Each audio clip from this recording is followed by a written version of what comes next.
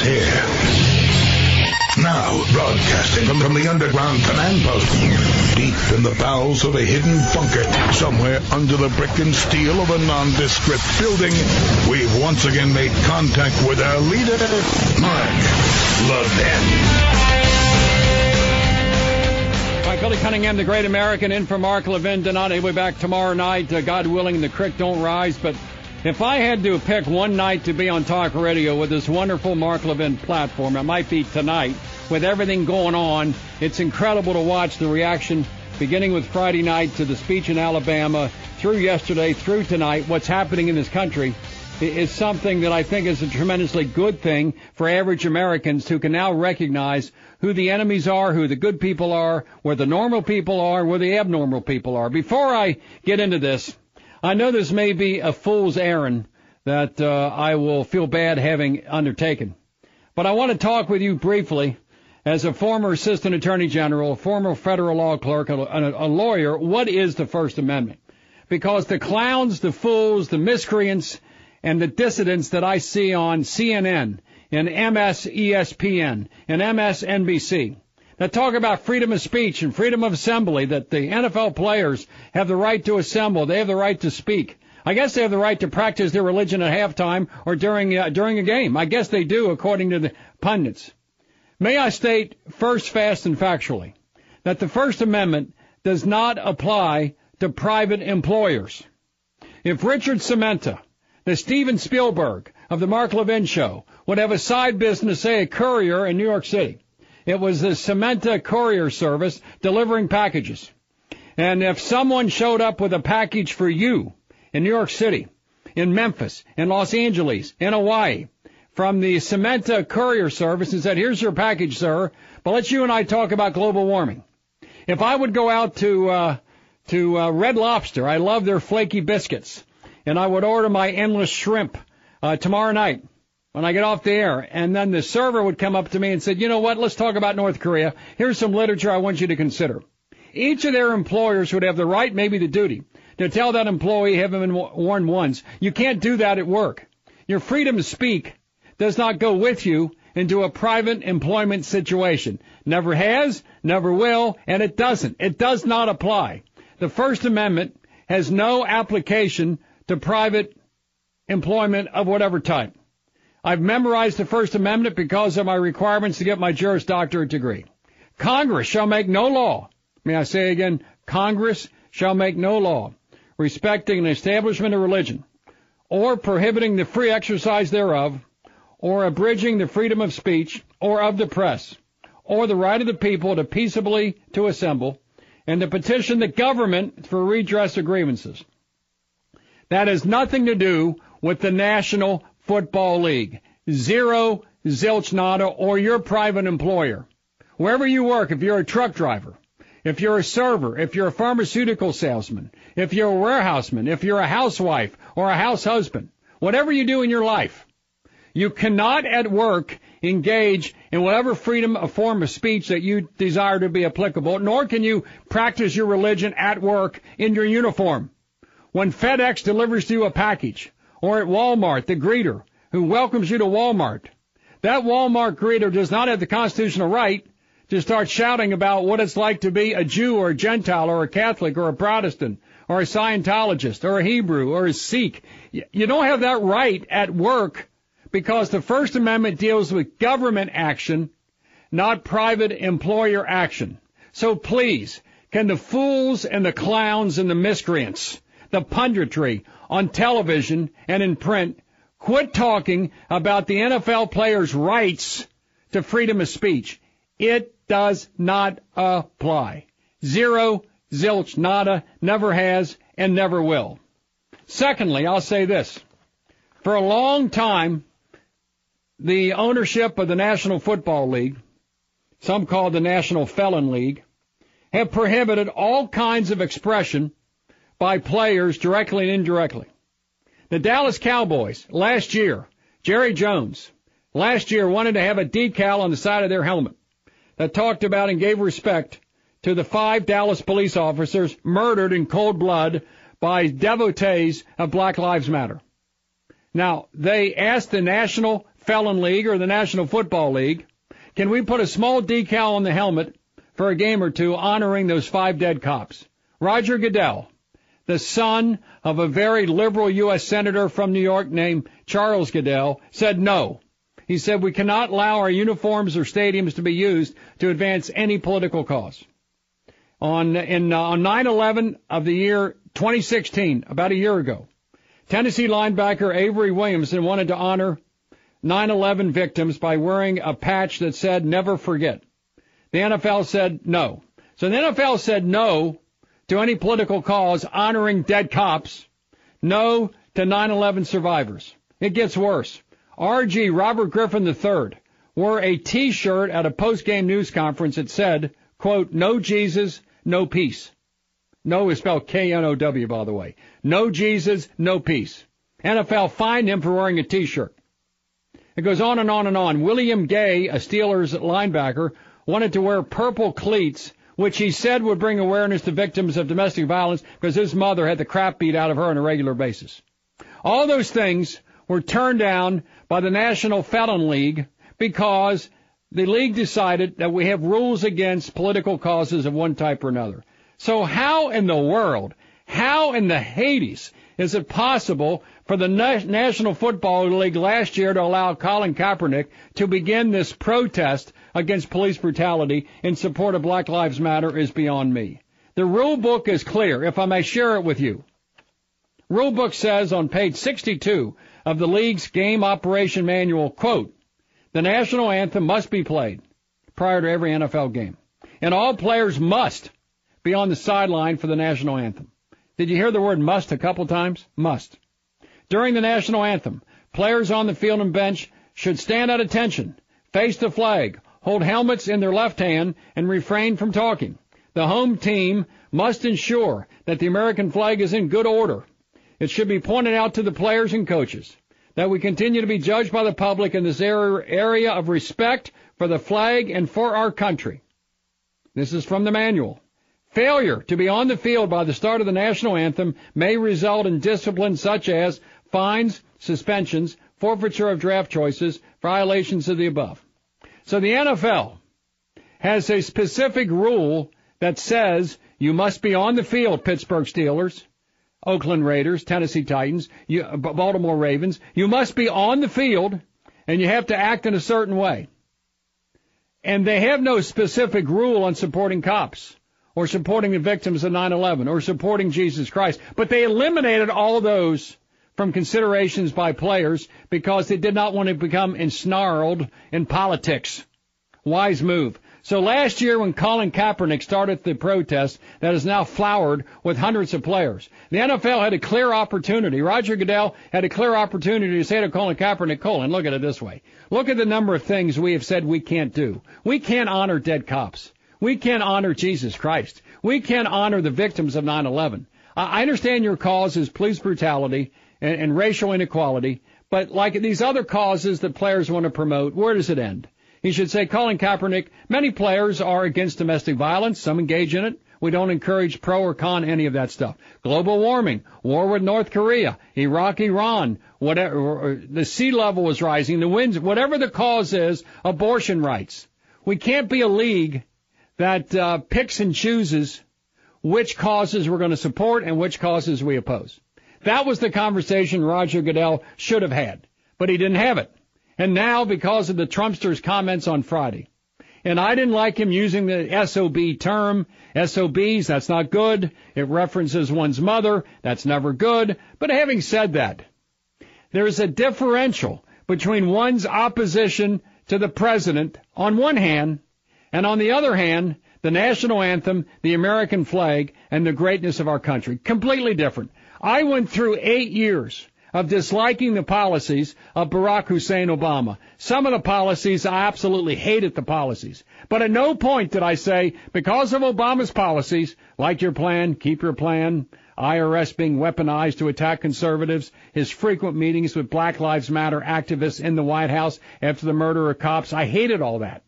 Insurance, keep your insurance, premiums are going to go down, families will be, all the lies that he told. At no point did I transfer my hatred and or dislike for the policies of George Soros implemented by Barack Hussein Obama that would cause me, on the other side of the fence, to disrespect the country, the flag, the national anthem, or symbols of America's greatness. The two things are completely different. The NFL players, being somewhat stupid, took the bait of Donald J. Trump. Hook, line, and sinker. And what the NFL now has done is alienate about 70% of their audience.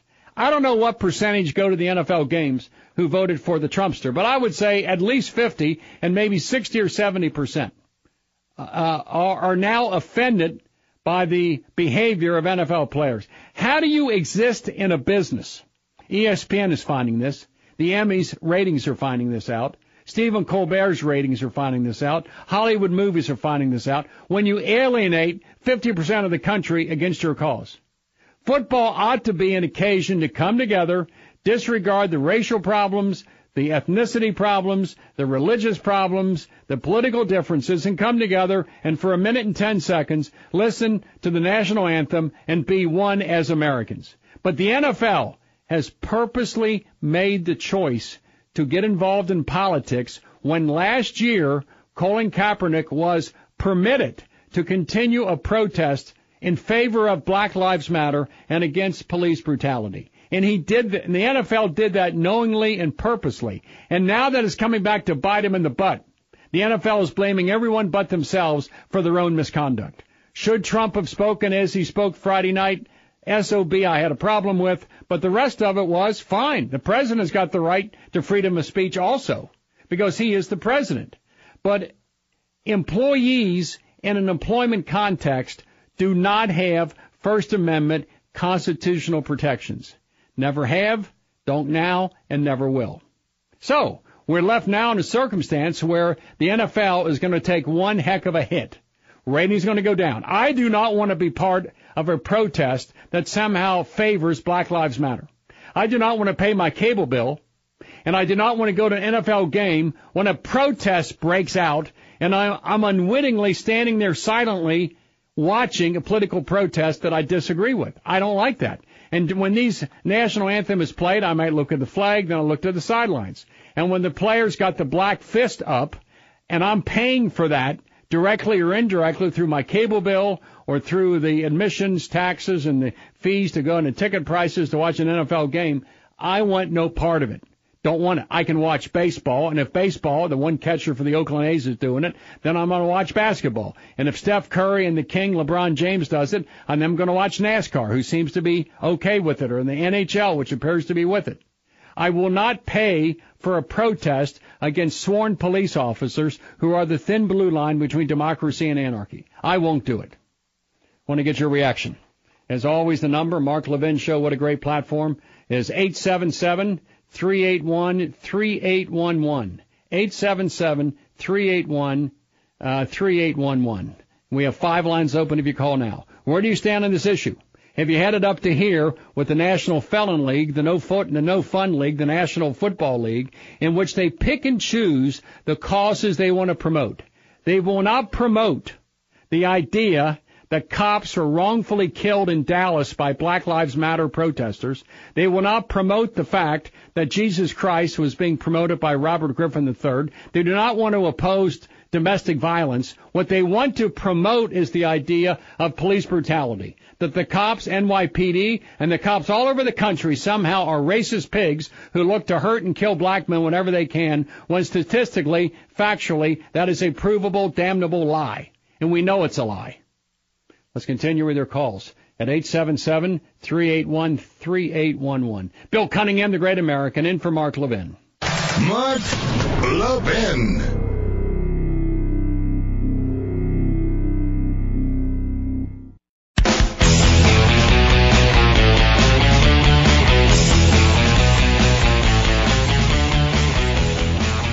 Listen up, my fellow Americans. If you're not yet a subscriber to CRTV, get a full week free. I love the word free right now, and try it out. Give them a call today at 844-LEVIN-TV, 844-LEVIN-TV, and join the media revolution today. Let's check something out on the other side of the coin to see how regular order has been maintained by the mainstream media when it comes to the Trumpster and what happened Friday night, what happened in Charlottesville. I saved under date of July 14th, 2016, what about 14 months ago, a column in the Washington Times about Barack Hussein Obama inviting insiders of cop killers to the White House. So I looked at this. You might recall in the first part of July of 2016, there was a Black Lives Matter protest underway in the great city of Dallas. And during that protest, a black nationalist murderer named Micah Xavier Johnson killed in cold blood 5 police officers. And Micah Xavier Johnson was one of the protesters with Black Lives Matter. He was so incentivized and encouraged by the rhetoric at the so-called protest that what he did was murder 5 in uniform Dallas cops, which was horrendous. The one woman who was killed in Charlottesville, horrendous. Yet, after Obama went to the funeral of those 5 cops, he hosted 2 days after that funeral the individuals who were the founders of Black Lives Matter. He hosted them in the White House. One of them, DeRay McKesson, sent out tweets and also sent out pics of the president with DeRay McKesson, Brittany Packnett, and Micah Grimm. Now, who's Micah Grimm? He was one of the organizers of Black Lives Matter in St. Paul, Minnesota, that injured during riots 21 police officers in St. Paul, Minnesota, and someone from a railroad overpass dropped a chunk of concrete that snapped the back of a police officer who's now in a wheelchair for the rest of his life.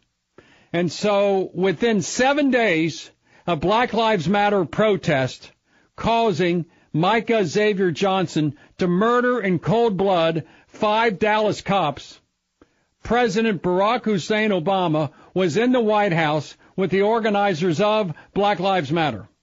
And at no point did the media last July ever criticize, go after Obama for doing what he did. Not one time did you hear a peep out of the mainstream media. It didn't happen because the media supports the causes of Black Lives Matter. At no point did Obama condemn BLM. In fact, having not condemned them, Obama invited them to the White House.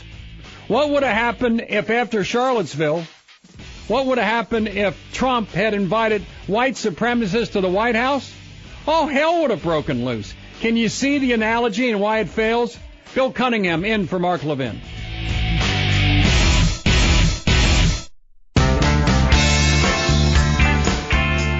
Billy Cunningham, the great American, in for the great one, Mark Levin. When we got to get to the calls, thousands on hold, calls from Bronx and Kingsport and Queens and Virginia Beach and Arkansas. We got to get millions are listening on this Mark Levin platform. Before I get to the calls, spend 1 or 2 moments with me. When you think of the foundations that undergird our society and civilization, whether it's family or faith, one of the building blocks of all of society is law enforcement.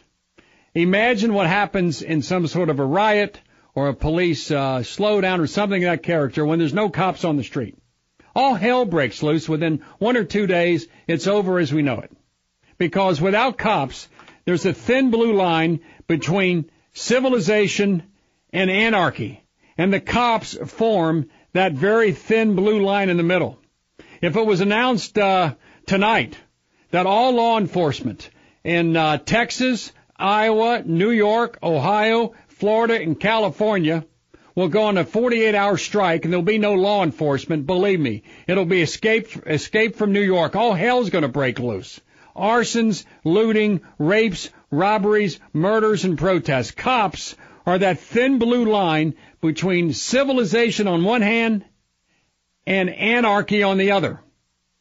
Cops, they must be supported, not individually every time. Right now, between you and me, we have the best police forces, the best trained, the best prepared, the most motivated in the history of the country. You're listening to a man who spent years in the Hamilton County, Ohio, Cincinnati Public Defender's Office. In the 70s and 80s, it was not uncommon for my clients in lockup in the morning to be beaten up by cops. 70s and 80s. It was not unusual to have knives or guns planted on them, they told me so, by cops. 30, 40 years ago, yes. But the last 10 to 15 years, there's been a metamorphosis of police officers, mainly in urban areas controlled by what political party? Correct. Democrats control almost every urban area in America today, bar none.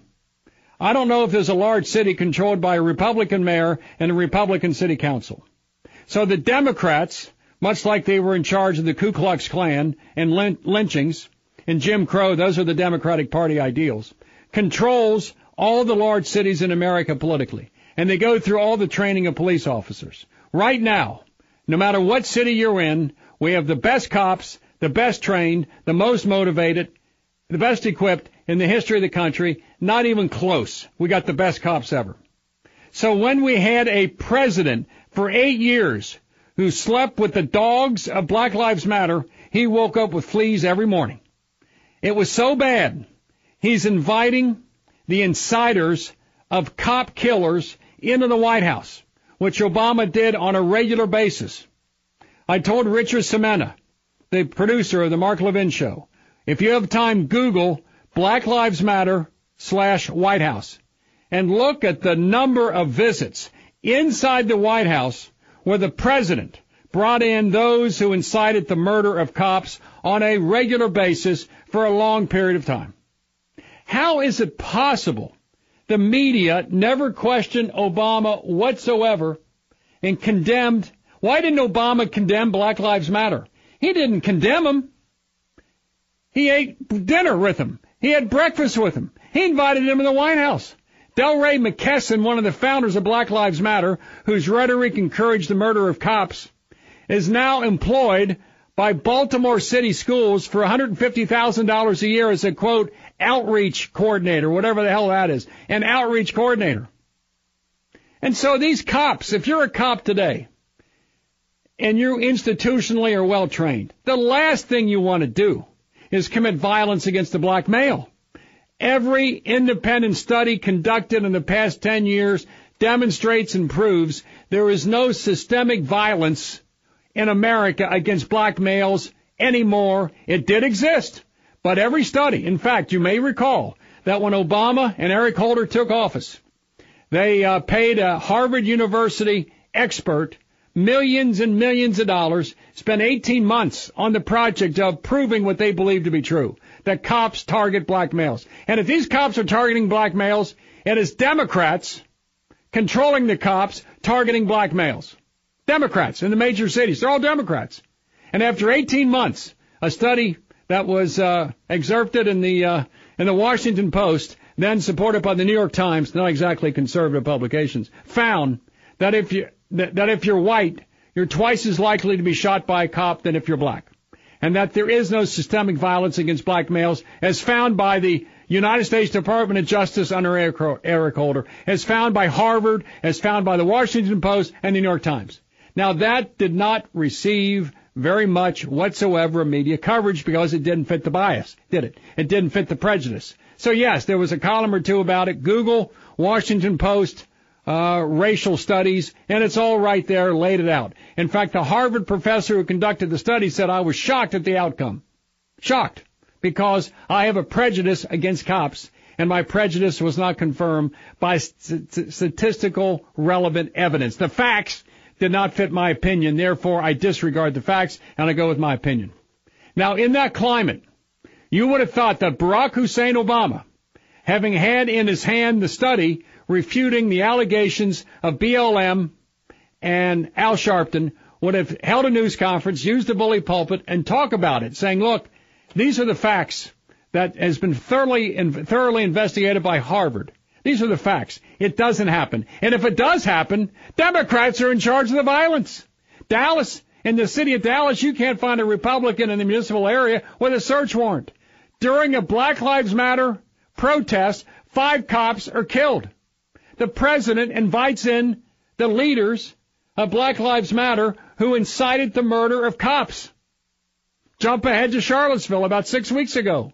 Terrible deed by that white supremacist who killed that one woman. Well, her name was Heyer, I think. Killed one woman.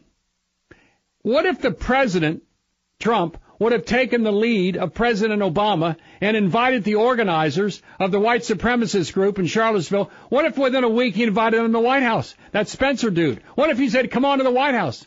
That's the same thing Obama did. But the media didn't cover it. At no point during his presidency did Barack Hussein Obama condemn the insiders of cop killers. In fact, instead of slandering, instead of criticizing, he supported them and made sure they were funded through George Soros groups who continue to fund the unrest in America. It goes on as we speak. I can't take it anymore. And DeRay McKesson is getting at least $150,000 a year as a human resource officer in the Baltimore School District. Are you kidding me? It's incredible.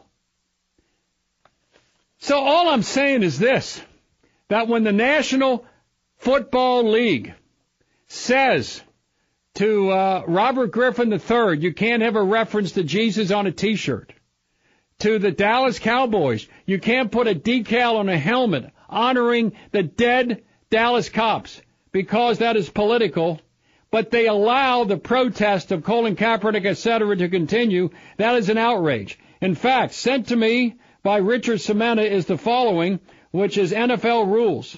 And here we go. One of the NFL rules states about what the players can do.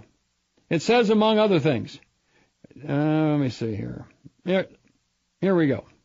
The specific NFL rule pertaining to the national anthem is found on page 7. It should be pointed out the players. Let's continue. In fact, throughout the period on game day that a player is visible to the stadium and television audiences, including pregame warm-ups, in the bench area and during postgame interviews, in the locker room or on the field, players are prohibited from wearing, displaying, or otherwise conveying personal messages, either in writing or illustration, unless such message is approved in advance by the league office. It was not approved in advance by the league office. And they did display a personal anti-cop, anti-American message that was ignored by the National Football League.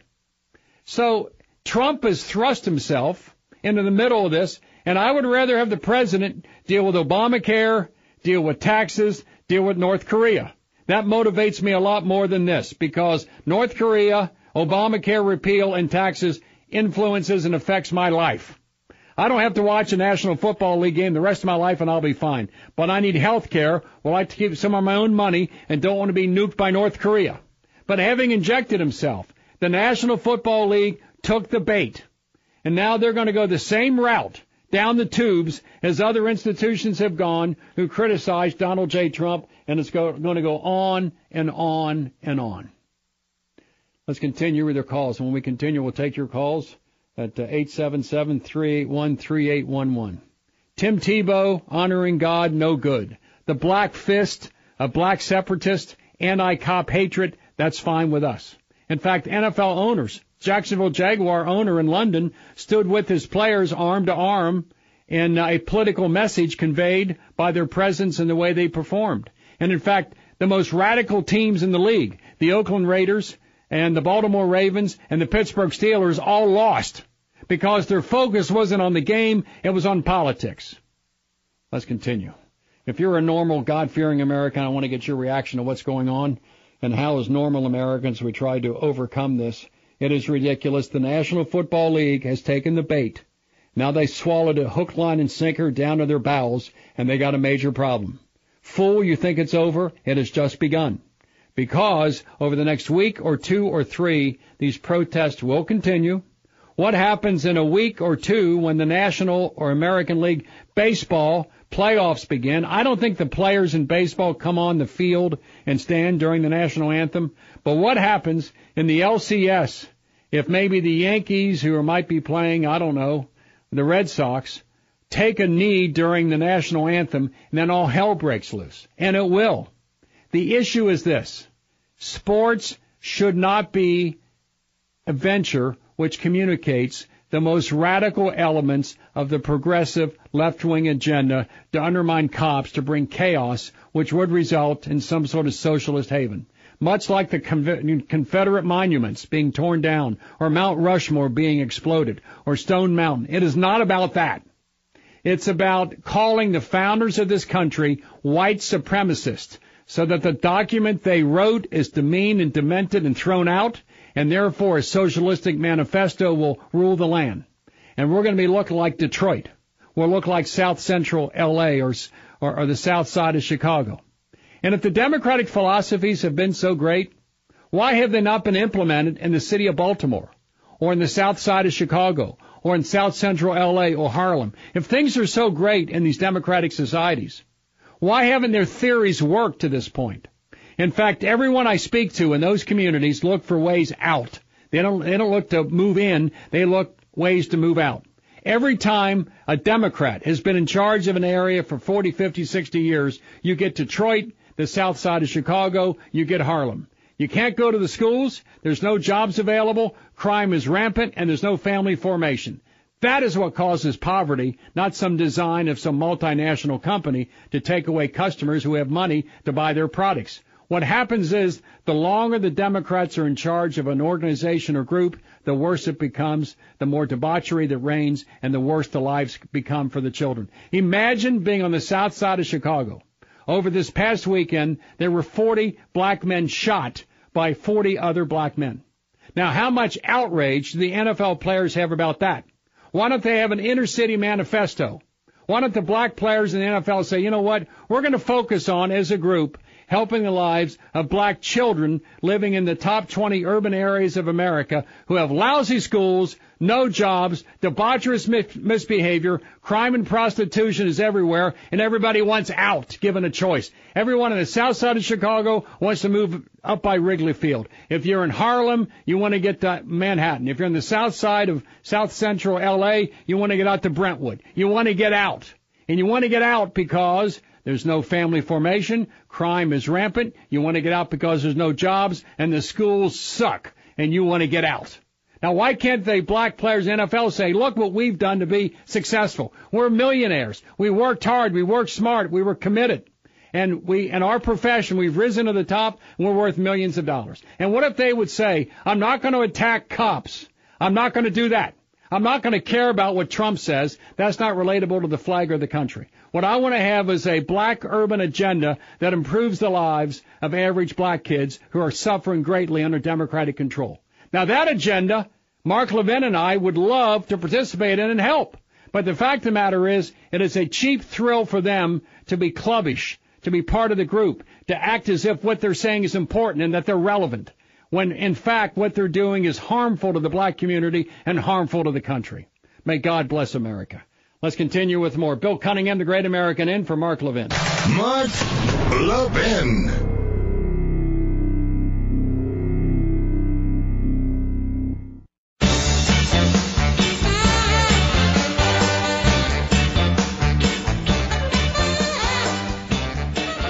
Hi, Billy Cunningham, the Great American, in for the great one, Mark Levin, and I'm going to take all your calls. We have calls from the Bronx and Kingsport, Tennessee, and Queens, and Virginia Beach, and Ann Arbor, where Michigan did a great job against Purdue. One last thought. The national media does not live in flyover territory. I'm broadcasting to you tonight from Cincinnati, Ohio, which is in, shall we say, flyover territory. The National Felon League has no idea what average Americans think because they live in the bubble. The leaders of the Manhattan-based NFL does not know what people in the Bronx or Queens or Staten Island think about whatsoever. And the elites that represent USA Today newspaper, I'm looking at a column this morning written by Nancy Armour. The headline is, NFL comes together for a powerful day. First sentence is, the scenes and the statements were extraordinary. The NFL had one of its finest moments before the games even began Sunday, coming together from every corner, players and coaches, owners and league officials, in forceful rebuke of the latest torrent of hate from President Trump.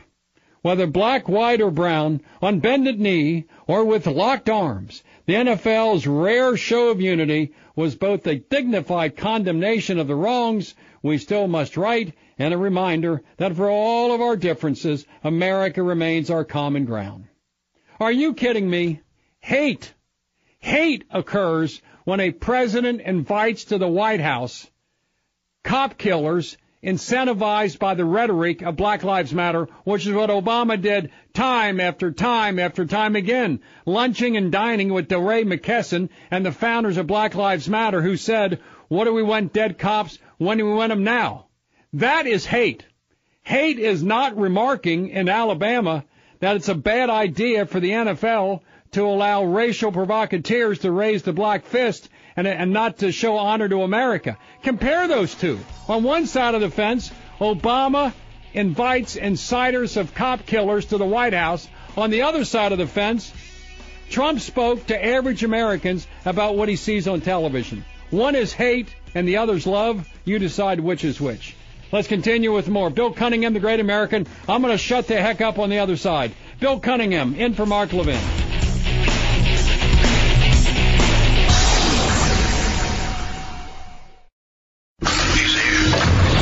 He's here. Now, broadcasting from the underground command post, deep in the bowels of a hidden bunker, somewhere under the brick and steel of a nondescript building, we've once again made contact with our leader, Mark Levin. Number 877-381-3811. Bill Cunningham, the Great American, in for the great one, Mark Levin. Let's continue now with your calls, as I promised to the American people that I've served so well and loved so long. Let's continue first with Debbie in Ann Arbor, who, of course, Michigan beat up on Purdue on Saturday. Debbie, welcome to the Mark Levin Show. Debbie, please go ahead. Yes, thank you for taking my call, Bill.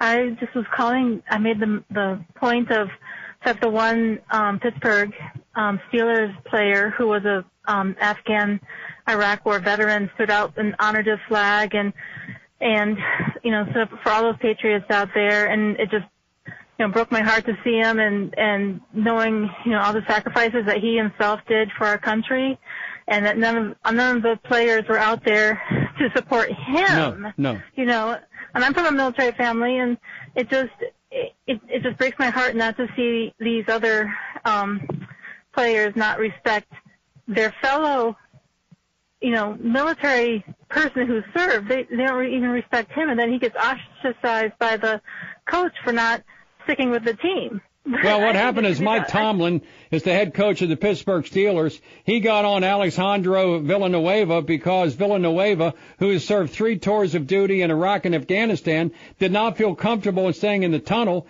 And Tomlin, the head football coach, goes after Villanueva. And that is the one guy in the NFL who ought to be listened to when it comes to respect for the American flag and for American traditions, because his comrades were killed in Afghanistan and Iraq, and when it came time for their bodies to come home, their flag-draped coffins came off C-5A transports. Some were buried, of course, at Arlington, and Villanueva now has been ostracized by the Pittsburgh Steelers as if he's done something wrong, and not the other 44 players who didn't come in the tunnel. But to his credit, Ben Roethlisberger, the leader of the Steelers about 2 hours ago, came out saying, you know what, I was up all night. I don't feel good about this. I don't like it. And so I hope this coming Sunday, and maybe Thursday night if there are games, that the NFL players will come to their senses and recognize that even though you may disagree with Trump and his policies, that has nothing to do with the sacrifice of average and great Americans to make this country the shining city on the hill. For 8 years, I didn't care much at all for Obama and his policies, but at no point did I disrespect the American flag because of Obama. And the fools and the clowns in the National Felon League took the bait of Donald Trump, and they're going to go right to the bottom of the ocean, take their sport down the tubes. Now, what do you think about Villanueva? His jersey's the number 1 seller in the NFL right now. Yeah. It's amazing. And, again, it tears to my eyes when I saw him standing, honoring the flag. I mean, that is, what the military, that's what they fight for. And then and again, then Pittsburgh loses because you're right. Of course. They weren't focused on the game. They were focused on their stupid, Well, Debbie, Oakland's another radical hotbed. How'd they do? Oakland gets beat, the Ravens get beat, and Pittsburgh gets beat. They deserved it. I hope they get beaten more. Let's continue now. We have John in Virginia Beach, Virginia. John, welcome to the Mark Levin Show, hosted by Bill Cunningham tonight. Please go ahead. Hi, Bill. The point I wanted to make is that the whole thing is ludicrous. Nobody's saying that the players can't protest. They're saying do it on your time and on your dime. Now, imagine, if you would, the lunacy of everybody having the right to do free speech, whatever they want. Air traffic control, planes coming in for landing, and the air traffic control ties up the net with a diatribe about how we need to cut back on air travel because of global warming. For a sportscaster, it's 4th and goal, 4 seconds left on the clock. The winner of the game goes to the Super Bowl, the loser goes home. And they're just a short 7 yards away on the field. And that 7 yards is maintained by dreamers. I know a lot of you people don't know that, but there are very hardworking people who are concerned about their future. And that's the ball game. Please stay tuned after the commercials. We will have the highlights when we come back. How long would that sportscaster be employed? Exactly. Somebody's serving you food at Bob Evans Restaurants, and they want to talk to you about global warming before you put your order in for 2 eggs over easy and flat sausage and some hash browns on the side with buttered toast. But by the way, are you aware of what global warming does to this nation? I'd look up and say, know your role and shut your mouth. And to the NFL, I may get up and leave Red Lobster if I don't like what the server's telling to me about abortion. But if I paid my cable bill and I pay my money to watch a National Football League game on television, or I go on in the stadium and spend hundreds of bucks, I don't want to be preached to by those protesting a policy and protesting cops who generally I support completely. In a sense, I'm paying for their protest. Yeah, that's totally unacceptable. All right, let's continue with more. We have Michael in Queens. Michael in Queens, welcome to the Mark Levin Show. Michael in Queens, please go ahead. Michael, how are you? Yeah. Michael, go ahead. How you doing, Mr. Cunningham? I have a message for the NFL. Why don't you tell the kids that spend their birthday on their father's graves with their mother, because the last thing that she was handed to was that flag. Why don't you spend it with the brother that was deployed, that doesn't have a family member to receive that flag, that while he's on overseas fighting for your freedom to play football, he's handed a flag. Why don't you tell those family members? Tell them that you're protesting being oppressed while you're making $2.5, 11, $1, $882,000 a year from this great country. You know, Michael, I'm watching Fox News this afternoon 4 or 5 hours ago, and they had a Gold Star mother on who had in her lap placed an American flag by a military major at Arlington. Her son was killed in Iraq about 6 years ago. And she says that flag is something I was going to get framed, but I decided I wanted to hold the American flag and keep it at my bedside. And she said every night before I go to bed, I take that folded American flag and put it on my chest. And I go to sleep with the memories of my son and the sacrifice he made for this country. And I go to sleep, in a sense, under the American flag that I hold. It's getting old. It gets wet in the morning because of the tears that water my memories of my son. And she said, when I see the American flag unfurled on an NFL field, it reminds me of my son's funeral and the last telephone call I had with him 3 days before his death, and when that major knelt down before me and handed me the American flag that I hold to my breast every night when I go to sleep. Now, that woman has the right to watch a National Football League game and watch that American flag being honored by the overpaid football players who kick and catch and run with a pigskin. That they don't understand. I think in flyover country, and I did television in New York for 5 years. I understand the people of Queens and Staten Island. I understand the people of the Bronx, and I'm telling you right now, those are among the best people in the world. And so what you're saying about the American flag, that American flag is held by tens of thousands of mothers and fathers whose sons or daughters were killed in the pursuit of freedom and the pursuit of patriotism. And when they see the flag unfurled somewhere and someone is disrespecting it, someone is spitting on it, someone is destroying it or burning it, someone is showing it disrespect, it causes them such anger that they can't watch that game in the future because of the memories, the bad memories, those so-called protests convey to them. So what do you say? What do you say, Michael, to the mother holding the American flag as she goes to bed every night, that these rich, overplayed athletes, Tom Brady included, and until a few hours ago, Ben Roethlisberger, were disrespecting the flag that she holds every night in honor of her dead son? What do you say to that mother? I personally, I'd kiss her on the hand and say, hopefully the country heals. What else can you say? There's nothing you could say to her. Nothing. Zero. You got nothing. And to millions of Americans The thoughts expressed by that woman on Fox a few hours ago is exactly the same feelings that you have and that I have and most of the people I know have about that flag that flies at Arlington, that represents the greatness. Is it a perfect country?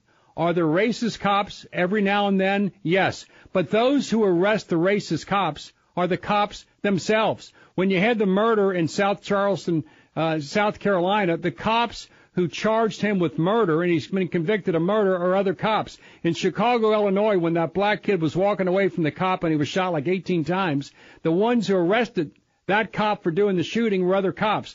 There is no systemic violence against African Americans by cops today. There are individual acts of misconduct that do occur because we have a million cops doing a million different things every day. There's going to be mistakes made. There's going to be felons committed by cops. Cops are going to make errors. But 99.9% of the cops are doing what's right every day, all the time, and what's correct in this country. So to have a, quote, movement against law enforcement, a movement that defaces the American flag is despicable, and to have the National Football League weigh in on the side of Black Lives Matter, who incite cop killers to kill more cops, is despicable.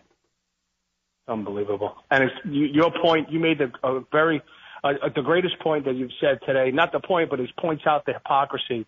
They couldn't even express their remorse for the 5 lost in Baton Rouge. They weren't even allowed to do that.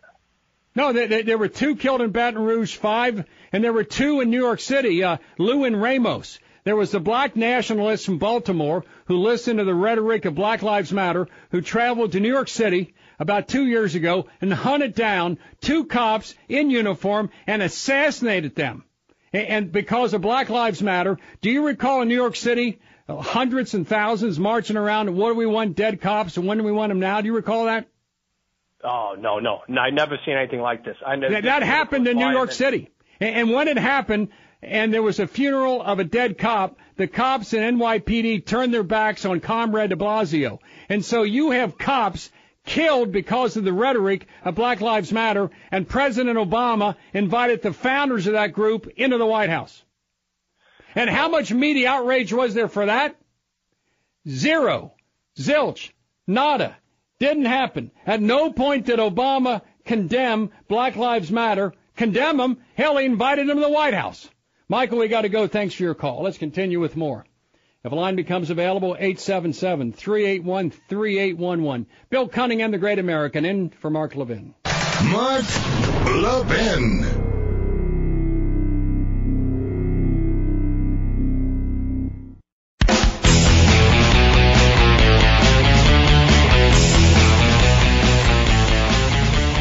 And if you're not a subscriber yet to CRTV, get a full week free. I love the word free right now. Try it out. Give them a call at 844-LEVIN-TV. That's 844-LEVIN-TV. Call now. Now, let me say this first. We got thousands and millions are listening. I wish the president would focus like a laser beam on tax reform, on Obamacare, repeal and replacement. I got no problem with the Graham-Cassidy bill. Whatever it is has got to be done. Focus like a laser beam on taxes. Supposedly on Wednesday he's going to come out with the tax plan. Focus like a laser beam on North Korea that could nuke us at any moment. Or the 3.5 million Puerto Ricans suffering. Or the 2.5 million Houstonians, Texas, suffering. Or those in southwest Florida, southeast Florida still recovering from Hurricane Irma. I mean, between you and me, all the yelling and screaming aside, and I love to yell and scream because I get fired up. I'm like Mark Levin a little bit. I got a fire burning in my belly that sometimes smolders and sometimes ensnares even the most objective analysis. I'll say this. I wish this president would spend more time on the issues that impact and affect the lives of average Americans. The NFL protest, in a sense, is a cultural collapse by the Football League in disrespecting law enforcement and loving Black Lives Matter, which is a tremendously corrosive influence in the black community. If you listen to Black Lives Matter and Al Sharpton, and you live out the way they want you to live your life in the black community, you're going to end up in dastardly poverty. You're going to have no work. You're going to be functionally illiterate. You're going to be in bad shape, and you're going to hate cops. You're going to end up in jail committing crime and violating the precepts and the honor of those living in your own community. Yes, you will. It's a terrible way to live your life. Look how those living in Detroit, South Central LA, the South Side of Chicago, most of Harlem living their life. Look how the lives are being led, and you don't want to do that. Most who can get out, get out. So that is not the path to be on at all. In fact, in a sense, highly paid football players, 70% are black, have in a sense lived out the American dream, worked hard, worked smart, rose up. About millions are playing football. There's only a few in the National Football League. Yes, that's good. But what the league has done has taken something positive and made it something quite negative. What they've done is ruin the enjoyment of the game by average Americans who pay the bills. I would say 70% of those who attend the games are Trump supporters. Most of the owners are Trump supporters. Now, do I wish Trump would focus like a laser beam on taxes and North Korea and government spending and Obamacare and the Iranian deal? Absolutely. Time and his voice are about the two main assets of any American president. So when this president wastes his magnificent talents on piddlings or irrelevancies, he does not advance the cause of average Americans. What your taxes are, whether you work, the cost of your health care, whether North Korea nukes you, those are important things. Whether Dak Prescott tonight with the Dallas Cowboys kneels, prays, and snares or whatever is not too important. It's a cultural cue as to where the NFL is. The NFL thinks it's acceptable to have a president in office named Obama who invites to his house, the White House, those who incite cop killers to murder cops. That's acceptable to the No Fun League. They didn't do a thing for 8 years with Obama. But here, in an off-the-cuff remark, you have the current president, 45, saying something off the teleprompter that took about 6 to 10 players protesting and made it about 200 to 300 players protesting, which they took the bait. Now, the NFL is going to go the way of MS ESPN and be self-destructive. I'm watching the National Football League commit financial suicide, and I'm watching it going on, and seemingly they can't stop because Black Lives Matter represents, and the cop haters, the philosophy of ESPN and most of the mainstream media.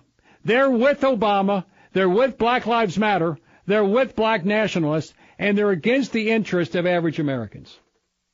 So let's continue. The line becomes available, 877-381-3811. It's unbelievable to watch the death of the National Football League. And God help Michigan or Illinois or Georgia Tech or Alabama, Southern Cal, or Florida, if they follow the same route and start protesting in this way, trying to undermine the law enforcement in our community, which is the thin blue line between civilization and anarchy. Bill Cunningham, in for the great one, Mark Levin.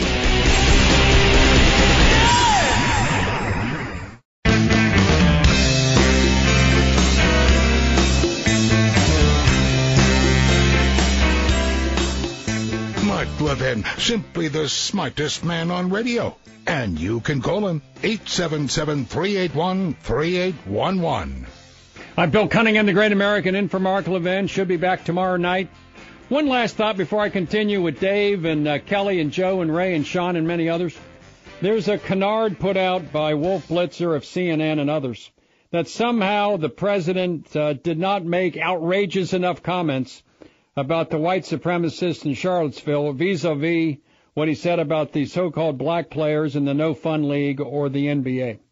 In reality, there was no racial component whatsoever to the comments of the president on Friday night. He dealt with behavior, not standing for the national anthem, and not race. And going back over some of the criticisms the president has had the last year and a half he's been in public office. In his brief career, Trump has criticized, by tweet or otherwise, practically every part of American life, black, white, male, female, Jew, Gentile, Catholic, and otherwise. For example, he's virtually criticized every major institution in America, in addition to criticizing the performance and the acts of those who don't stand for the national anthem. He's gone after the Congress. He's gone after Paul Ryan and Mitch McConnell, both white males. He's gone after the court system, including one Mexican heritage judge, but many other judges who are white males. He's gone after Democrats who are white and black, gone after Republicans who are white and male. He's gone after every news media organization, including Fox News, dominated by white males. He's gone after the Department of Justice, dominated by white lawyers. He's gone after Hollywood in a serious way. The Clooneys and the Damons and all the rest, all are white males. He's gone after NATO, which are all white males. He's gone after the intelligence agencies, James Comey and Clapper, who are white males. He's gone after the cast of Hamilton, who tend to be African-American, but also some others. He's gone after the cast of Saturday Night Live, mainly white males and females. Heck, he's gone after the Pope. He went after Pope Francis, who I think is a white male. He's gone after professional sports. He's gone after Jeff Sessions, who's a white attorney general. In other words, he's tried to offend almost everybody in the whole country, irrespective of race. One expert said that the Trump credo seems to be so many people to attack in so little time. He goes after everybody. Do I wish this guy wouldn't stir the pot so much? Absolutely. But for Wolf Blitzer and others to say he only talks about black males is a lie, a damnable lie, and it's a canard. And one other thing. When he said there were good people on both sides, he wasn't talking about that Friday night in Charlottesville when white males walked around with torches in a southern city. That is stupid. He was talking about the events on Saturday in which hundreds showed up to encourage the monuments of the Confederacy to remain, as opposed to the hundreds that showed up in order to cause violence from the Antifa element. And so you twist and turn what the president says, which is easy to do, to fit in the pigeonhole of your own bias and prejudice. And as an American, I don't feel too strongly about the Confederacy or about the images on Stone Mountain. I don't care too much about the Confederate generals who declared war on the United States of America. I don't care much about Stonewall Jackson or Robert E. Lee or Jefferson Davis. They're not my guys. Anybody who declares war on the United States of America and causes the death of 600,000 people are not my kind of people at all. We want nothing to do with them. You know what I'm saying? I want nothing to do with them. I'm not a great defender of the Confederacy. Never have and never will be. Don't like it. They declared war on the United States of America. But the goal of Antifa and the radical leftist are not to take down the statues. That's not their goal.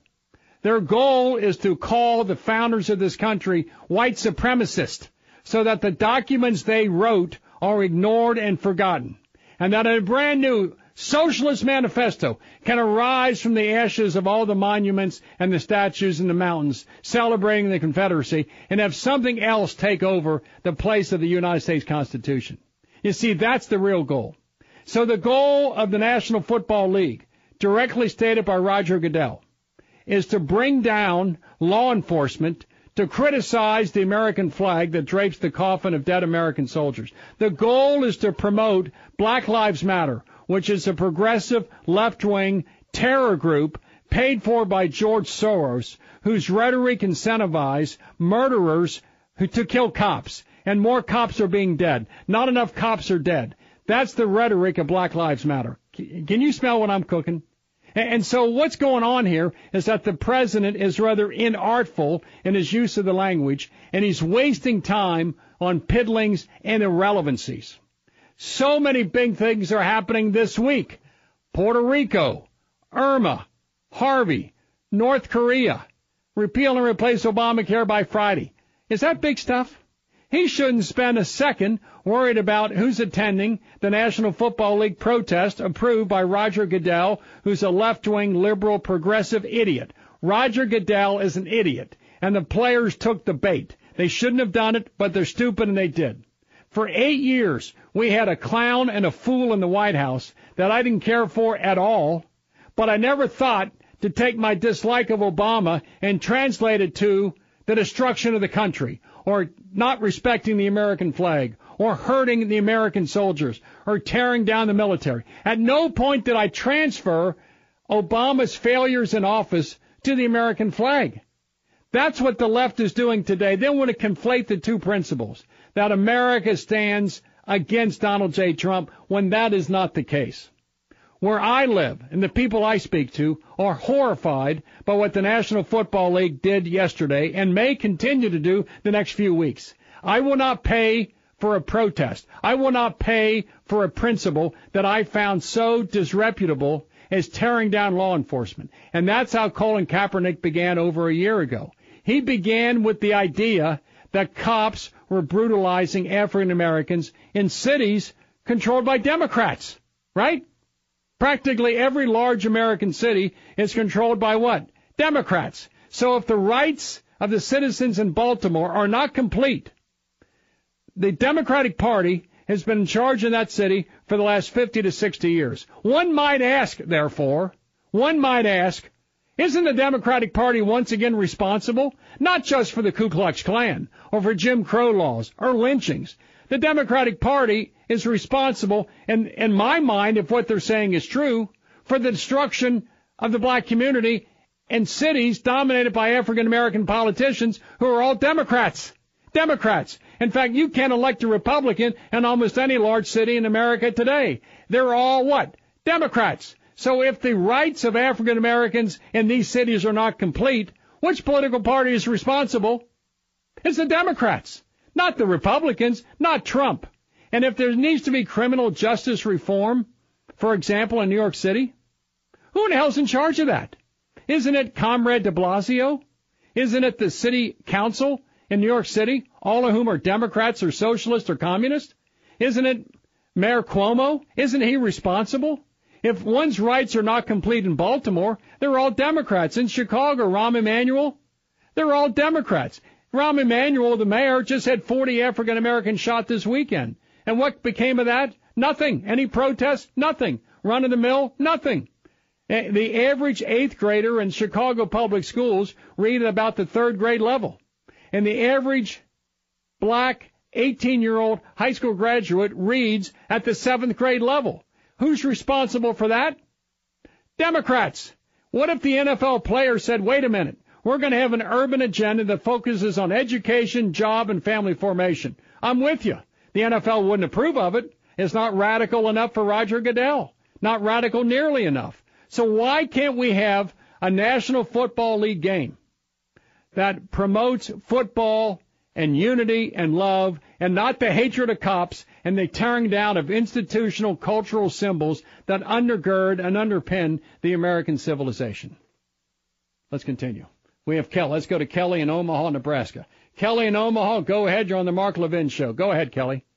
Hey, Bill, you're doing a wonderful job. Thank you for sitting in for Mark today. Yes. Oh, my goodness, bro. You have been preaching my story all day, all night today. I'm with you. You have been preaching it 100% truth.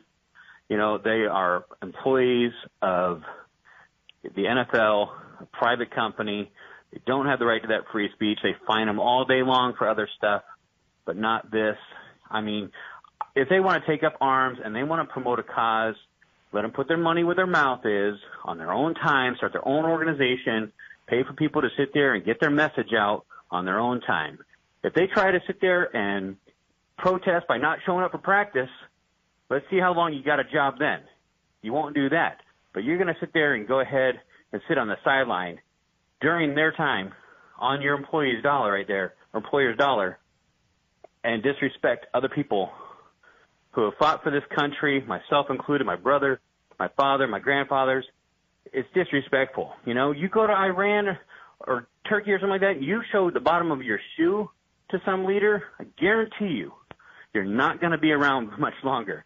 It is disrespectful, and they will get you every time. Kelly, one other thing. If I want to go, you're in Omaha, you're there in the land of Warren Buffett, Berkshire Hathaway employs tens of thousands of people. Bees Candies is one of the best in the world. If I go into a Berkshire Hathaway business, and I go there in order to buy some candy, and the clerk on the other side starts talking to me about abortion, and that she wants me to understand her position on abortion, and I'm trying to buy some chocolate pecans, at least I have the right to say at that point, you know what, I'm leaving, I'm buying my candy elsewhere. If I'm a cable subscriber, and I'm paying every month to watch the National Football League, I don't have a choice at that point whether to watch that protest or not, of which I'm not a part. If I go to Darden restaurants and go to Red Lobster or I go to Olive Garden, and if some server comes up to me and talks about North Korea or global warming or whatever the hell it is, her employer would probably tell her, you know what, we're here to serve salad and soup. We're here to serve some ice cream or candy. We're not in the political business, even though you got the First Amendment right to talk. You don't have the First Amendment right to talk at work. The First Amendment applies to government, does not apply to private business. So therefore, quit what you're doing, and if you keep doing it, get the hell out of here. For the last year, the National Football League has permitted Colin Kaepernick and those of his ilk to protest so-called police brutality game after game after game after game, and by acquiescence approved of it. Now it's grown so much larger because of the Trumpster. As a football fan, if I pay hundreds of dollars to go into a stadium, I'm not paying to become part of a protest. I'm not paying for that. Absolutely. You shouldn't have to. You know, I'm there to watch a football game. I'm not there to watch you protest against whatever other cause you've got going on. If you were protesting the football game, then don't show up. But if you're going to protest any other cause outside of football, you do it on your own time, on your own dime. If it's that important to you, put your money behind your mouth and get out there and start your own organization and put out your propaganda and stuff like that and see how many people follow that. It's like you said earlier, it's financial suicide for them all. I just read a headline that came across my iPhone earlier today. Some NFL player, his jersey sales are on the rise. Villanueva of the Steelers. Villanueva. Absolutely. See, he's smart. He's not like the others. And his stock is going to rise. The others are going to fall. They're going to see it's going to fall. Colin Kaepernick's already fallen because he's not employed. You know, Kelly, what they're doing, like ESPN, like Hollywood, like all the other institutions that are in the business of selling their products to 325 million Americans. You can't be in the business alienating 50% of your fan base to start off with false claims of police brutality in a systemic way, and it's a lie. It's as if saying the police departments controlled by the Democratic Party are brutalizing African Americans. If that is true, how come African Americans in urban areas vote Democratic 90% of the time if those Democratic politicians in charge of the police department are brutalizing blacks on a regular basis? It is a canard. It's a lie. It's a slime job. Because if, in fact, the Baltimore City Police were in the business systemically of hurting people like Freddie Gray in Baltimore, the Democratic politicians in charge of the police department would have been chased from office decades ago. But the Democrats always win in Democratic-controlled areas because that lie against city cops is not true. If it was true, the political differences, the electoral difference would become manifest. We got to run, Kelly. Thanks for your call. If a line becomes available, 877-381-3811. Bill Cunningham, the Great American, in for the great one, Mark Levin. Mark Levin.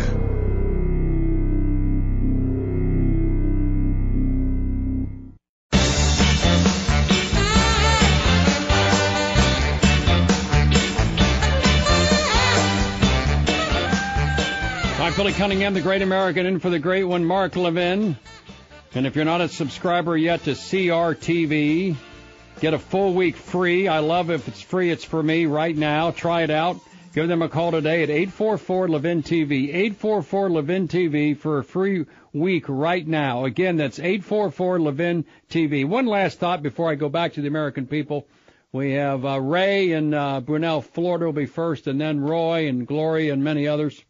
Terry Bradshaw, as you know, won 4 Super Bowls with the Pittsburgh Steelers, an organization that's become extremely radical because their head coach, Mike Tomlin, is messing with Villanueva, the great offensive lineman, saying he was looking for 100% participation in the protest. And because this one person was a man of conscience, Villanueva, who spent 3 tours of duty in Afghanistan, an Army Ranger, he wasn't going to be in some tunnel. He was going to go out and reflect the glories of this nation because he watched his fellow soldiers be killed in Afghanistan. He's under assault now from his head coach and God knows might be released.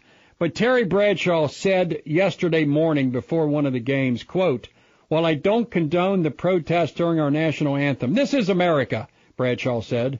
If our country stands for anything, folks, it's freedom. People died for that freedom.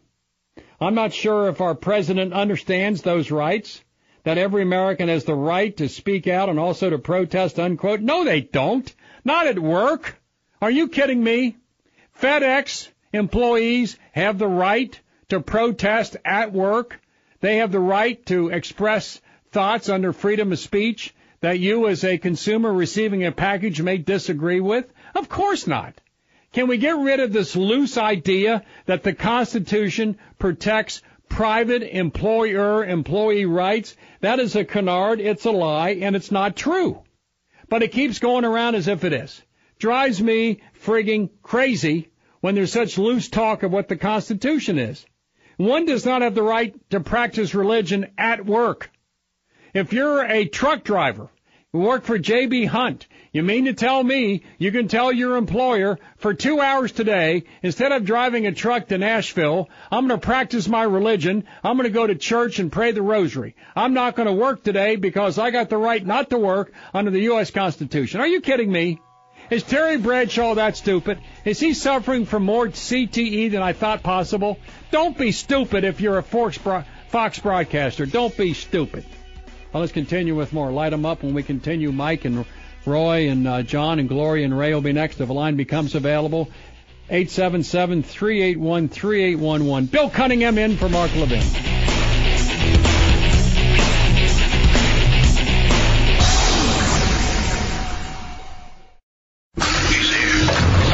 He's here. Now, broadcasting from the underground command post, deep in the bowels of a hidden bunker, somewhere under the brick and steel of a nondescript building, we've once again made contact with our leader, Mark Levin. Hi, Billy Cunningham, the Great American, in for Mark Levin. Should be back tomorrow night. Great to have this unbelievable platform to talk about what's happened culturally, politically, socially, economically in the country. Let's continue with your calls. I'll make a commitment to Richard Semena, the producer of the Mark Levin Show, that if you're on hold, I will get to you in the next 35 to 40 minutes. So we have calls from Dallas and Brentwood, California, and Bunnell, Florida, and Huntington Beach, and Bainbridge, Georgia, many places in between. And so we're going to get all the calls on because I want as many people as possible to reflect your viewpoints from Alaska to Florida, from Maine to Hawaii, and every county in between, because this is an important issue. It's not about life or death. It's not about North Korea. It's not about repealing and replacing Obamacare. It's not about the disaster in Puerto Rico. It's not about tax reform, but it's something which forms the foundation of the civilization, the American century that we're living in. Because when Colin Kaepernick started this journey about a year ago, his goal was to give trumpet and give voice to the precepts of Black Lives Matter and to criticize what he perceived as police brutality. And now because what the Trumpster did Friday night, instead of 5 to 10 players, it's 300 to 400 players, thinking that somehow because of what Trump said, it is germane to their life and they must respond. To me, there's a significant difference between supporting the president or loving the country, or opposing the president and hating the country. We all spent, as normal Americans, 8 years hating the policies of Barack Hussein Obama, especially when it came to his hatred of cops and the fact that he welcomed into the White House those who caused individuals, police officers, to be killed in Dallas and Baton Rouge and New York City. Obama invites the insiders of cop killers to the White House. It went on and on and on. I've given you some homework tonight. Google Black Lives Matter /White House and watch how many stories were written, many times in just the alternative media, as to what the president was doing to incentivize and encourage Black Lives Matter's rhetoric that resulted in the murder of cops. And when all that was going on for months and years, not one time did Obama criticize the rhetoric of Black Lives Matter. Not one time, to my knowledge, did the National Football League or any athletic organization come out in favor of police officers and against Black Lives Matter. It didn't happen. The one time Jerry Jones of the Dallas Cowboys asked the National Football League for permission to take the decals supporting those 5 dead Dallas cops murdered at a Black Lives Matter protest and put that on the side of a helmet, Goodell said no. You cannot support dead cops. Think about that. When Robert Griffin III wore a T-shirt during a post-game news conference that said, quote, no Jesus, no peace, NFL fined him. There were many occasions over the years when activists in the league wanted to do certain things. And each time, Roger Goodell said no, no, and no. It's part of our rule book, so to speak, that we don't use the uniform to promote good or bad social causes because that's all we're going to do. But for some reason, starting over a year ago, Roger Goodell looked at the protest of Colin Kaepernick and found it acceptable to support an organization that incites cop killers. NFL said that's okay. And then on Friday night, Trump became the accelerant, and from a few dozen, it went to a few hundred. And now it's burning. And in the aegis, at the DNA level of this dispute that erupted yesterday and continues tonight through next week and maybe longer, is the destruction of the National Football League. ESPN has become MS ESPN. It's become all political all the time, promoting left-wing, radical, alt-left, progressive causes constantly, with Caitlyn Jenner being their Woman of the Year. They promote a left-wing cause, which is causing the destruction of ESPN. Why the NFL is doing it to itself is beyond me. All it would have taken for Roger Goodell is to call Colin Kaepernick last year and say, look, I may agree with what you're saying, that cops are brutal murderers. However, we have not permitted, and here's the list of things we have stopped in their tracks. You must stop doing what you're doing or you'll be suspended. It's up to you. He did not do that. And now this little ember, this flame of hatred toward police and American society is burning brightly. And now it's going to be harder to put aside those flames and to put those flames out. Let's continue with their calls. We have thousands on hold, millions are listening. Let's go to Ray in Florida first. Been there about an hour. And Ray, Bill Cunningham in for Mark Levin. Ray, please go ahead. Man, I'm so fired up. I don't know where to start, man. Thanks for taking my call. Yes, sir. I remember when I was a kid, there was a coach, Billy Cunningham, Philadelphia 76ers. That wasn't me. Yeah. Well, I'm in the Basketball Hall of Fame in Ohio. Scored 25 a game in high school.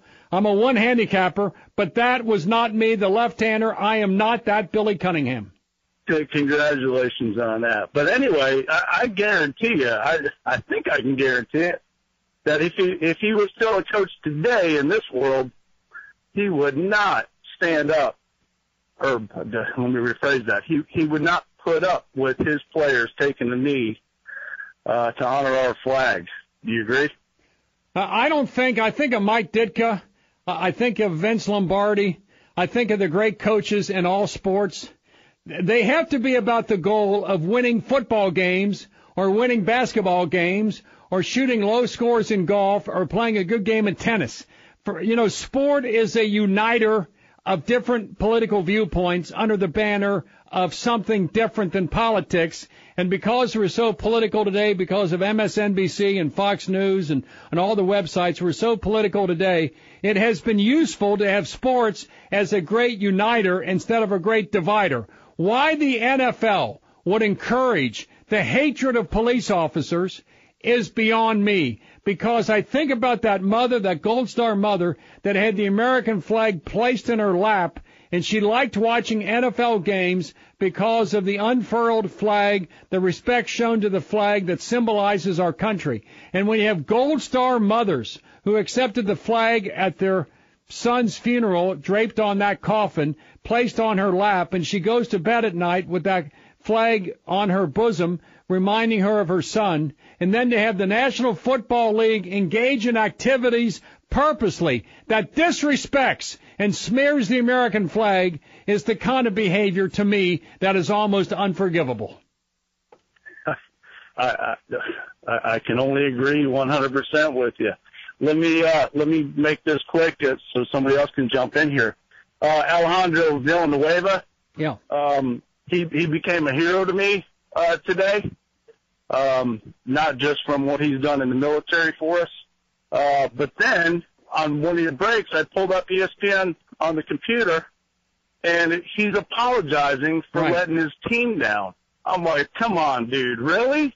I saw that about an hour ago. Villanueva, according to Villanueva, there was a plan that he and Roethlisberger hatched to have the leaders or captains of the team come about 20 feet in front of the team and stand there together.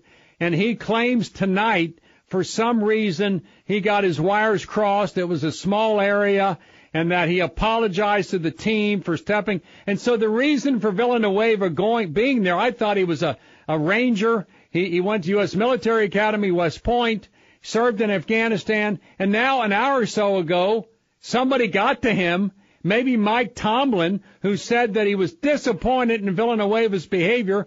And now Ben Roethlisberger, look at a quote from Ben, Big Ben, said that I didn't go to sleep last night. I wasn't comfortable with what we did.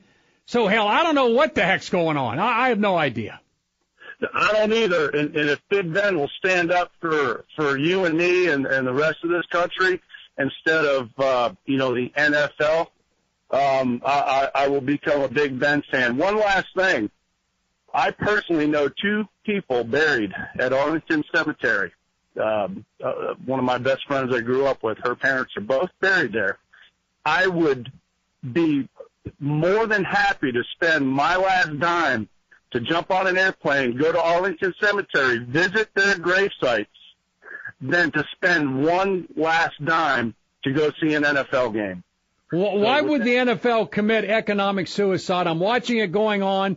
It's happening hour by hour. It's awful. Why does the NFL sleep with the dogs of the Black Lives Matter movement, which incentivize violence against police officers? Why do they do that? What's their advantage? Well, I don't get what Roger Goodell has done to the league, and I don't get the owners, most of them, standing up to say, you know what, we don't care about the dead Dallas cops. We don't care about the victims of 9/11. We don't care about the victims of domestic violence. We don't care about Jesus Christ. What we care about are those who incite cop killers. That's who we care about. Why is the NFL doing this? I don't know. It's just suicide in my eyes. So I might have just watched my last NFL game this past weekend. And I hate to say that out loud. I'm a big Tampa Bay Bucs fan, but I'll tell you what, Jerry Jones, I'm as much as I hated him at the beginning and what he did to the Dallas Cowboys when he took over, I'm proud to at least believe what he's saying. And he stood up and said, well, tonight he is. But Ray, we got to go. Thanks for your call. And I'll say this: the NFL quickly, if that's America's pastime, and if the Dallas Cowboys are America's team, they need to quickly, Tuesday, Wednesday, Thursday, Friday, get out of this. They've made their point. They must move on. When you're in a hole, the first order of business is to quit digging. The NFL, if they think, I know ESPN has lost its way completely, but if the NFL realizes what 70% of their customers feel about what they're doing, the NFL had better stop it and stop it right now, because they're going down the wrong path. There's going to be sponsor boycotts. There's going to be boos galore this next Sunday. There's going to be individuals who will never watch an NFL game again and demand a refund of their cable money package. And season ticket holders will throw away their tickets en masse. The NFL had better recognize that when you incentivize those who want cops dead to use your platform to promote that murderous message, you're probably on the wrong path. They better stop it. And if they don't, the NFL will be destroyed as a business. Let's continue. Bill Cunningham, the great American, in for the great one, Mark Levin. Mark Levin.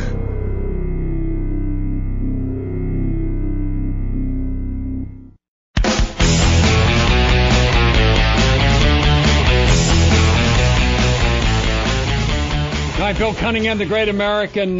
Coming up will be Roy, and then Joseph and Tim and Gloria. at the game tonight between the Cowboys and the Cardinals. The teams joined arms, Jerry Jones included, and took a knee. And so I don't know exactly what all this means. I live in confusing times. The Arizona Cardinals also joined arms and at some point took a knee. And I don't know what the hell that means. I may take a knee myself in an hour or two. In protest, I may take a knee. I just wasn't raised this way. This is not the way I live my life, showing disrespect to the American flag. Lots of boos are heard at the Arizona Stadium tonight, and I don't know. I don't know what this means. Locking arms, and also they took the American flag and went over the entire field, and Jerry Jones, I thought, said that there was going to be difficulties if anyone showed disrespect to the American flag. According to certain guidelines that may or may not exist, the players are supposed to take a helmet in the left arm and put the right hand over the heart. That seemingly did not happen tonight at the NFL game. And the players locked arms, including Jerry Jones and I think his son and the head coach Garrett, etc., and they locked arms. And at one point they knelt, and Jordan Sparks sang the national anthem. And to me, I don't know what the hell that means. Is that disrespect? To me, you respect the flag by taking your damn helmet in your left arm, take your right hand over your heart, and the song is sung for like a minute and 10 seconds. And you look at the American flag and show respect for the stars and for the bars, the 50 states, the 13 original colonies, and the colors. That's what you do as Americans. That's what you're supposed to do. And so as long as the NFL goes down this path of protest and dislike and hatred and disgust, it's a problem. It's not good. It's a mistake. It's hurtful. Doesn't help the country. Do not conflate your disagreement with the political character on one hand with respect for the country on the other. Among the most divisive political characters in the last 30 or 40 years have been, from the Democratic side, Bush 43. Hated by the Democrats. On the Republican side, Barack Hussein Obama, hated by the Republicans, and now we're back the other way with the Trumpster, hated by the Democrats. He has about 90% support by the Republicans. And so we may disagree with the policies of a character in office, but from my way of thinking, that has nothing to do with respect and love for the United States of America and the American flag that symbolizes the greatness of the greatest country in the world. The greatest country in the history of the world is the United States of America. To me, the two things are completely different. During the 8 years of the scandals and the failures of Barack Hussein Obama, at no point did Bill Cunningham or Mark Levin say, you know what, I'm going to show disrespect to the American flag. I'm going to spit, burn, step on the American flag. When I'm on national television, I want to promote some cause other than Americanism and the American civilization and the American culture. At no point did Mark Levin or I ever say that, because that's not what we feel. We feel something completely different. I don't feel that. I feel love and respect for this country, the country of my forebears. And so I may disagree with a political character, that is Obama, and maybe today for some Trump. But that does not mean that I will disrespect the American flag or the American people and the symbols of our country's greatness. So tonight in Arizona, from my perspective, it continued. And somehow Jerry Jones, who stood up against it allegedly, is locked arm in arm with the players and genuflected or went to his knees. Phil Cunningham in for Mark Levin.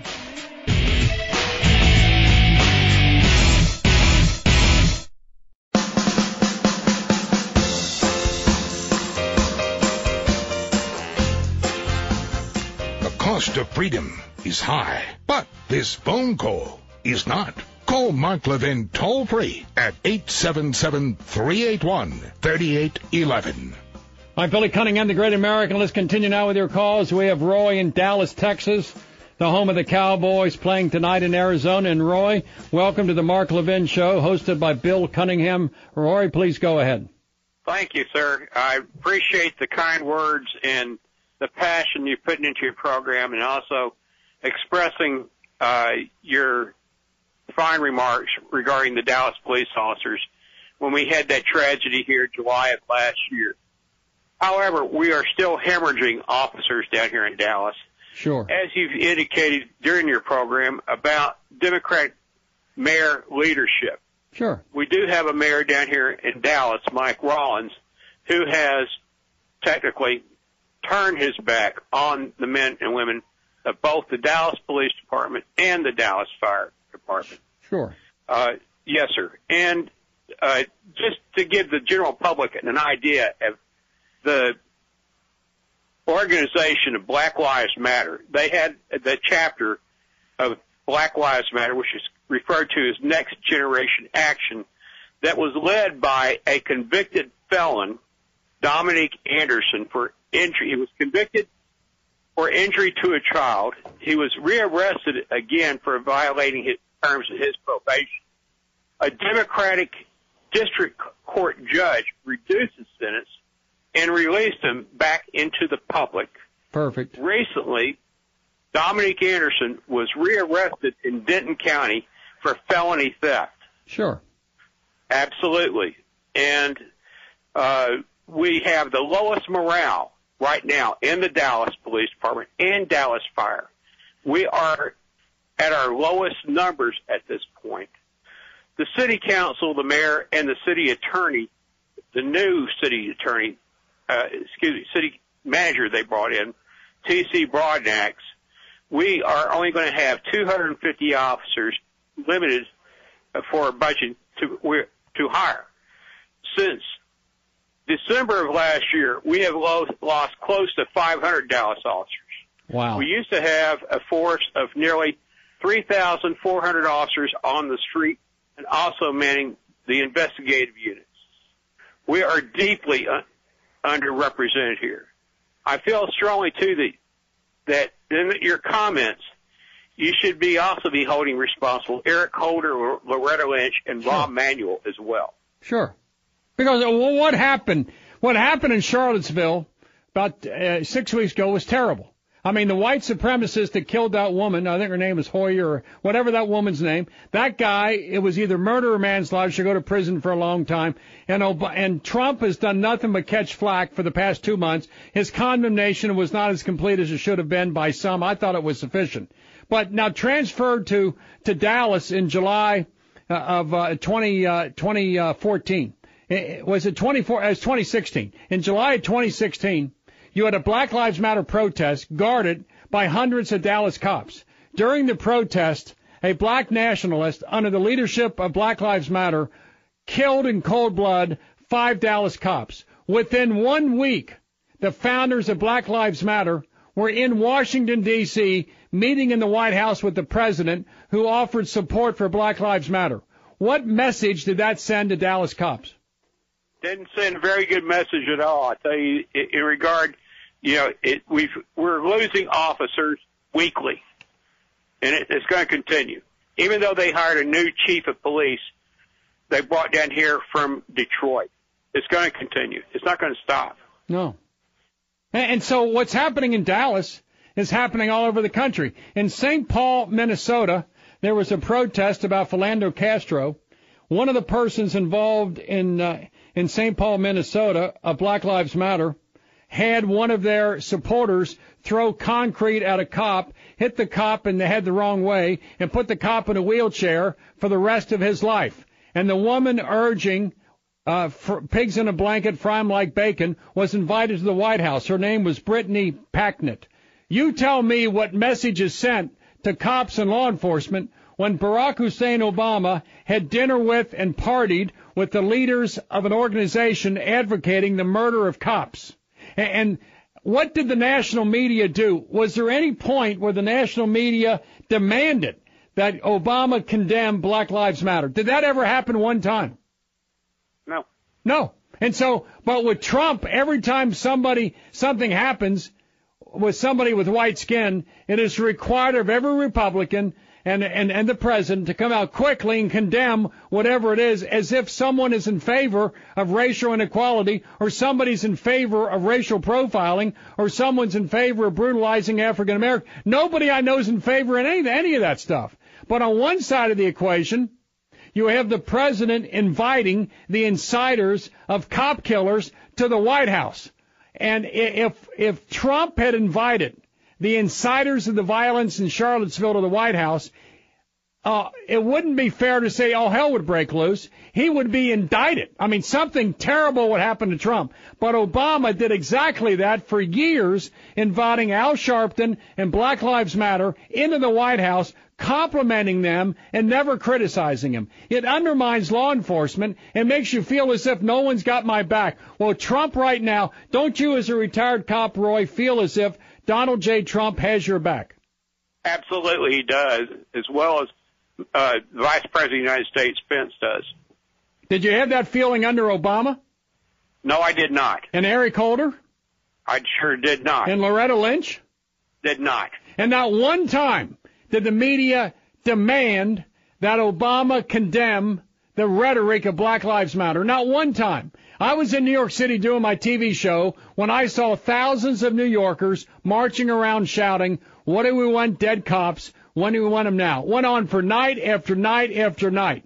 Within a few weeks, officers Ramos and Liu were shot in cold blood in a police cruiser from a black nationalist from Baltimore who believed the rhetoric of Black Lives Matter, and he went to New York where the Black Lives Matter group was shouting to shoot cops now. He went and did it.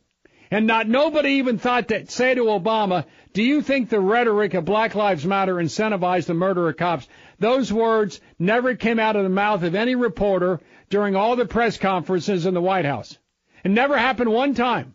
And when Holder and Lynch overtook police departments, generally in areas controlled by Democrats, and said to those Democrats in charge of police departments, you're racist, nobody ever made the connection between the fact that allegedly police brutality is happening in the black community controlled completely by Democrats. If that was the case, I would assume the residents of those cities would vote out of office the Democrats in charge of police brutality. But nobody in the media ever made that connection either.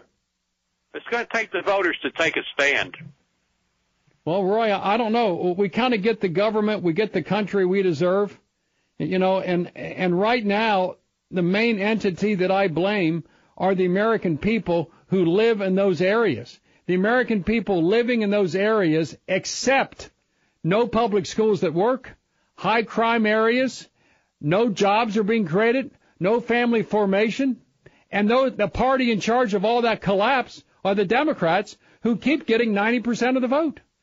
How's that possible? How is that possible? If you live in the south side of Chicago, you had 40 people shot over this past weekend. This year there's going to be 4,000 to 5,000 shot and 800 murdered, and you can't find a Republican with a search warrant anywhere in Chicago? How's that possible?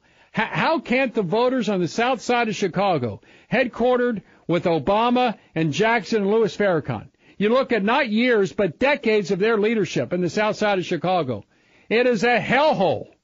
Cops are being shot. Drugs are being sold. Prostitutes are being prostituted. Human trafficking is going on. The schools, terrible. The criminal activity is rampant. There's no jobs anywhere. And the Democrats have been in charge for more than a half a century. You tell me, Roy, why doesn't somebody make the connection between the failure of the Democrat Party on one hand and the horrible status of urban black Americans on the other? Why doesn't somebody make that connection?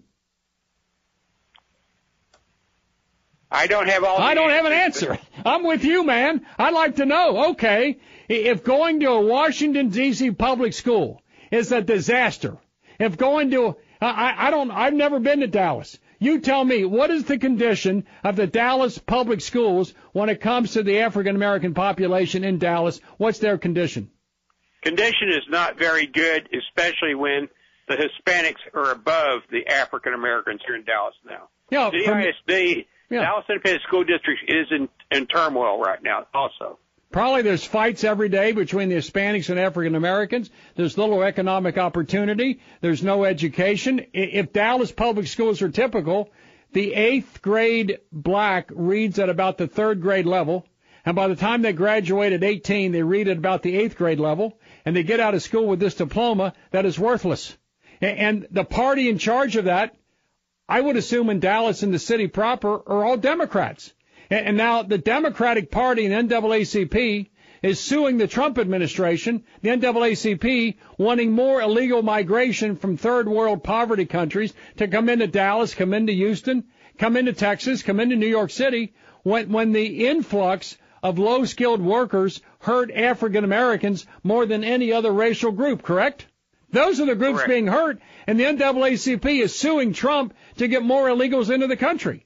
How is that possible? How does that make any sense? In what world do they live? How does this, Bill, Roy, how does this continue? Absolutely. Bill, what does it tell you when you have a Dallas mayor that wants to continue setting up a sanctuary city rather than being concerned with hiring Dallas officers and Dallas Fire and protecting the citizens of the city of Dallas? Isn't that his job? To protect? That is his job. All right, but no, he wants sanctuary city status, serving as a magnet for the most low-skilled, poverty-ridden, third-world human beings to flood into Dallas, to go into the public schools, to go into the emergency rooms, to take the Section 8 housing, take the low-skilled jobs, to cause the crime. And as a consequence, how's Dallas better having thousands of low-skilled workers flooding in needing social services that doesn't speak the English? How does that benefit Dallas? It just doesn't. Well, then why does he do it? What's happening?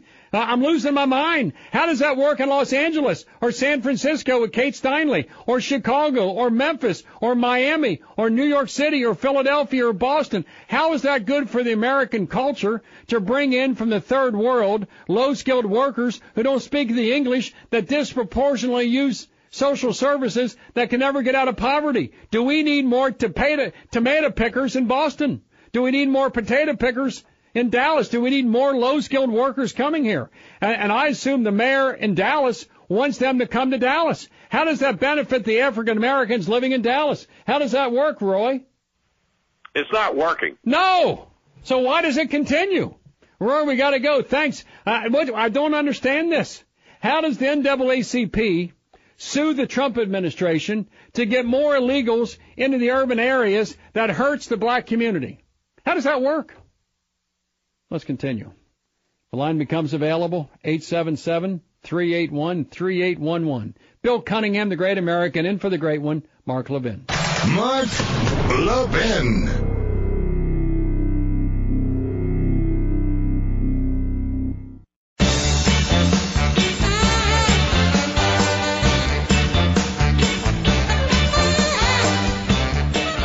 All right, Billy Cunningham, the Great American, in for Mark Levin. If you're not a subscriber yet to CRTV, get a full week for free right now and try it out.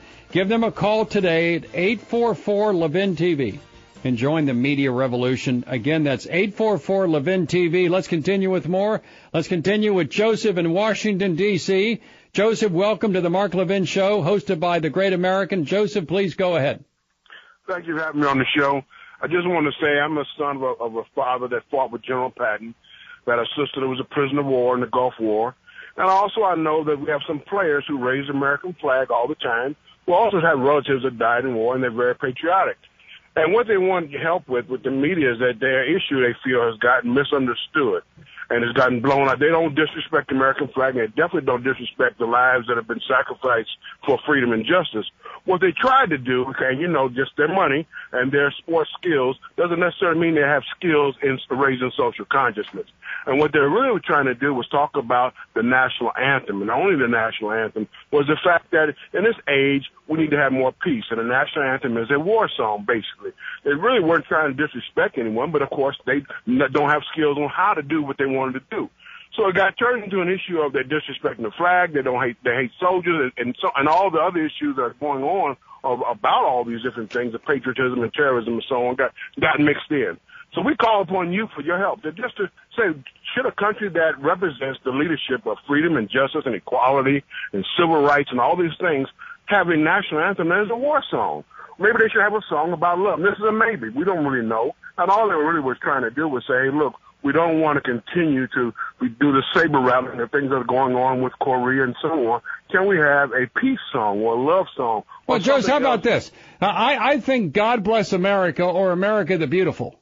Either one of those songs I think are fabulous, but for some reason, after the War of 1812, the Francis Scott Keys wrote the Star-Spangled Banner, and for some reason, for good or ill, right or wrong, and I love God Bless America probably more than the Star-Spangled Banner. But nonetheless, the nation is more or less has decided that the Star-Spangled Banner takes precedence over God Bless America or America the Beautiful, both of which are great tunes. And so it depends your perspective on the Star-Spangled Banner, whether or not you accept it as a war hymn of the War of 1812 or reflecting. And over the past decades, because that song is played at funerals, at commemorations, the song is played at sporting events, it's played at Arlington National Cemetery, it's played at presidential inaugurals. That song, for good or ill, has taken precedence over the other two, and frankly, I like the other two better. And I hear you. I hear you on that, again, from a patriot. And so what they're trying to do is, again, they're not experienced on raising social consciousness and all that, particularly because now we even have at the threat of nuclear war. They're trying to figure out what to do. And, of course, it's our national anthem. So definitely it's going to be played in all these different places where it's appropriate to play the national anthem. But should we now, in the age of, say, the 21st century now, think about it is what they're trying to do. And they didn't do it right. Of course, they made it look like other things were happening. And, of course, all the comments came out to now they're disrespecting the flag and hating soldiers. And that was never what the idea was. And they're still American patriots just like all the other sports players are. Well, Joseph, I'll say this, and we got to conclude it. I'll say this.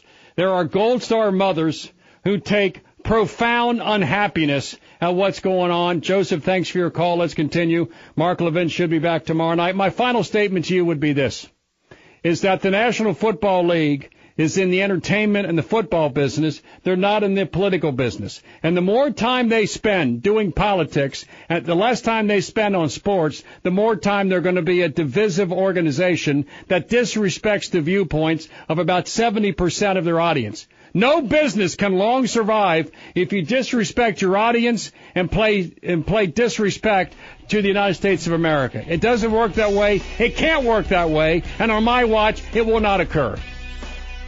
Mark Levin, God willing, and the creek don't rise. We'll be with you back tomorrow night. Bill Cunningham, honored to be here. May God bless America.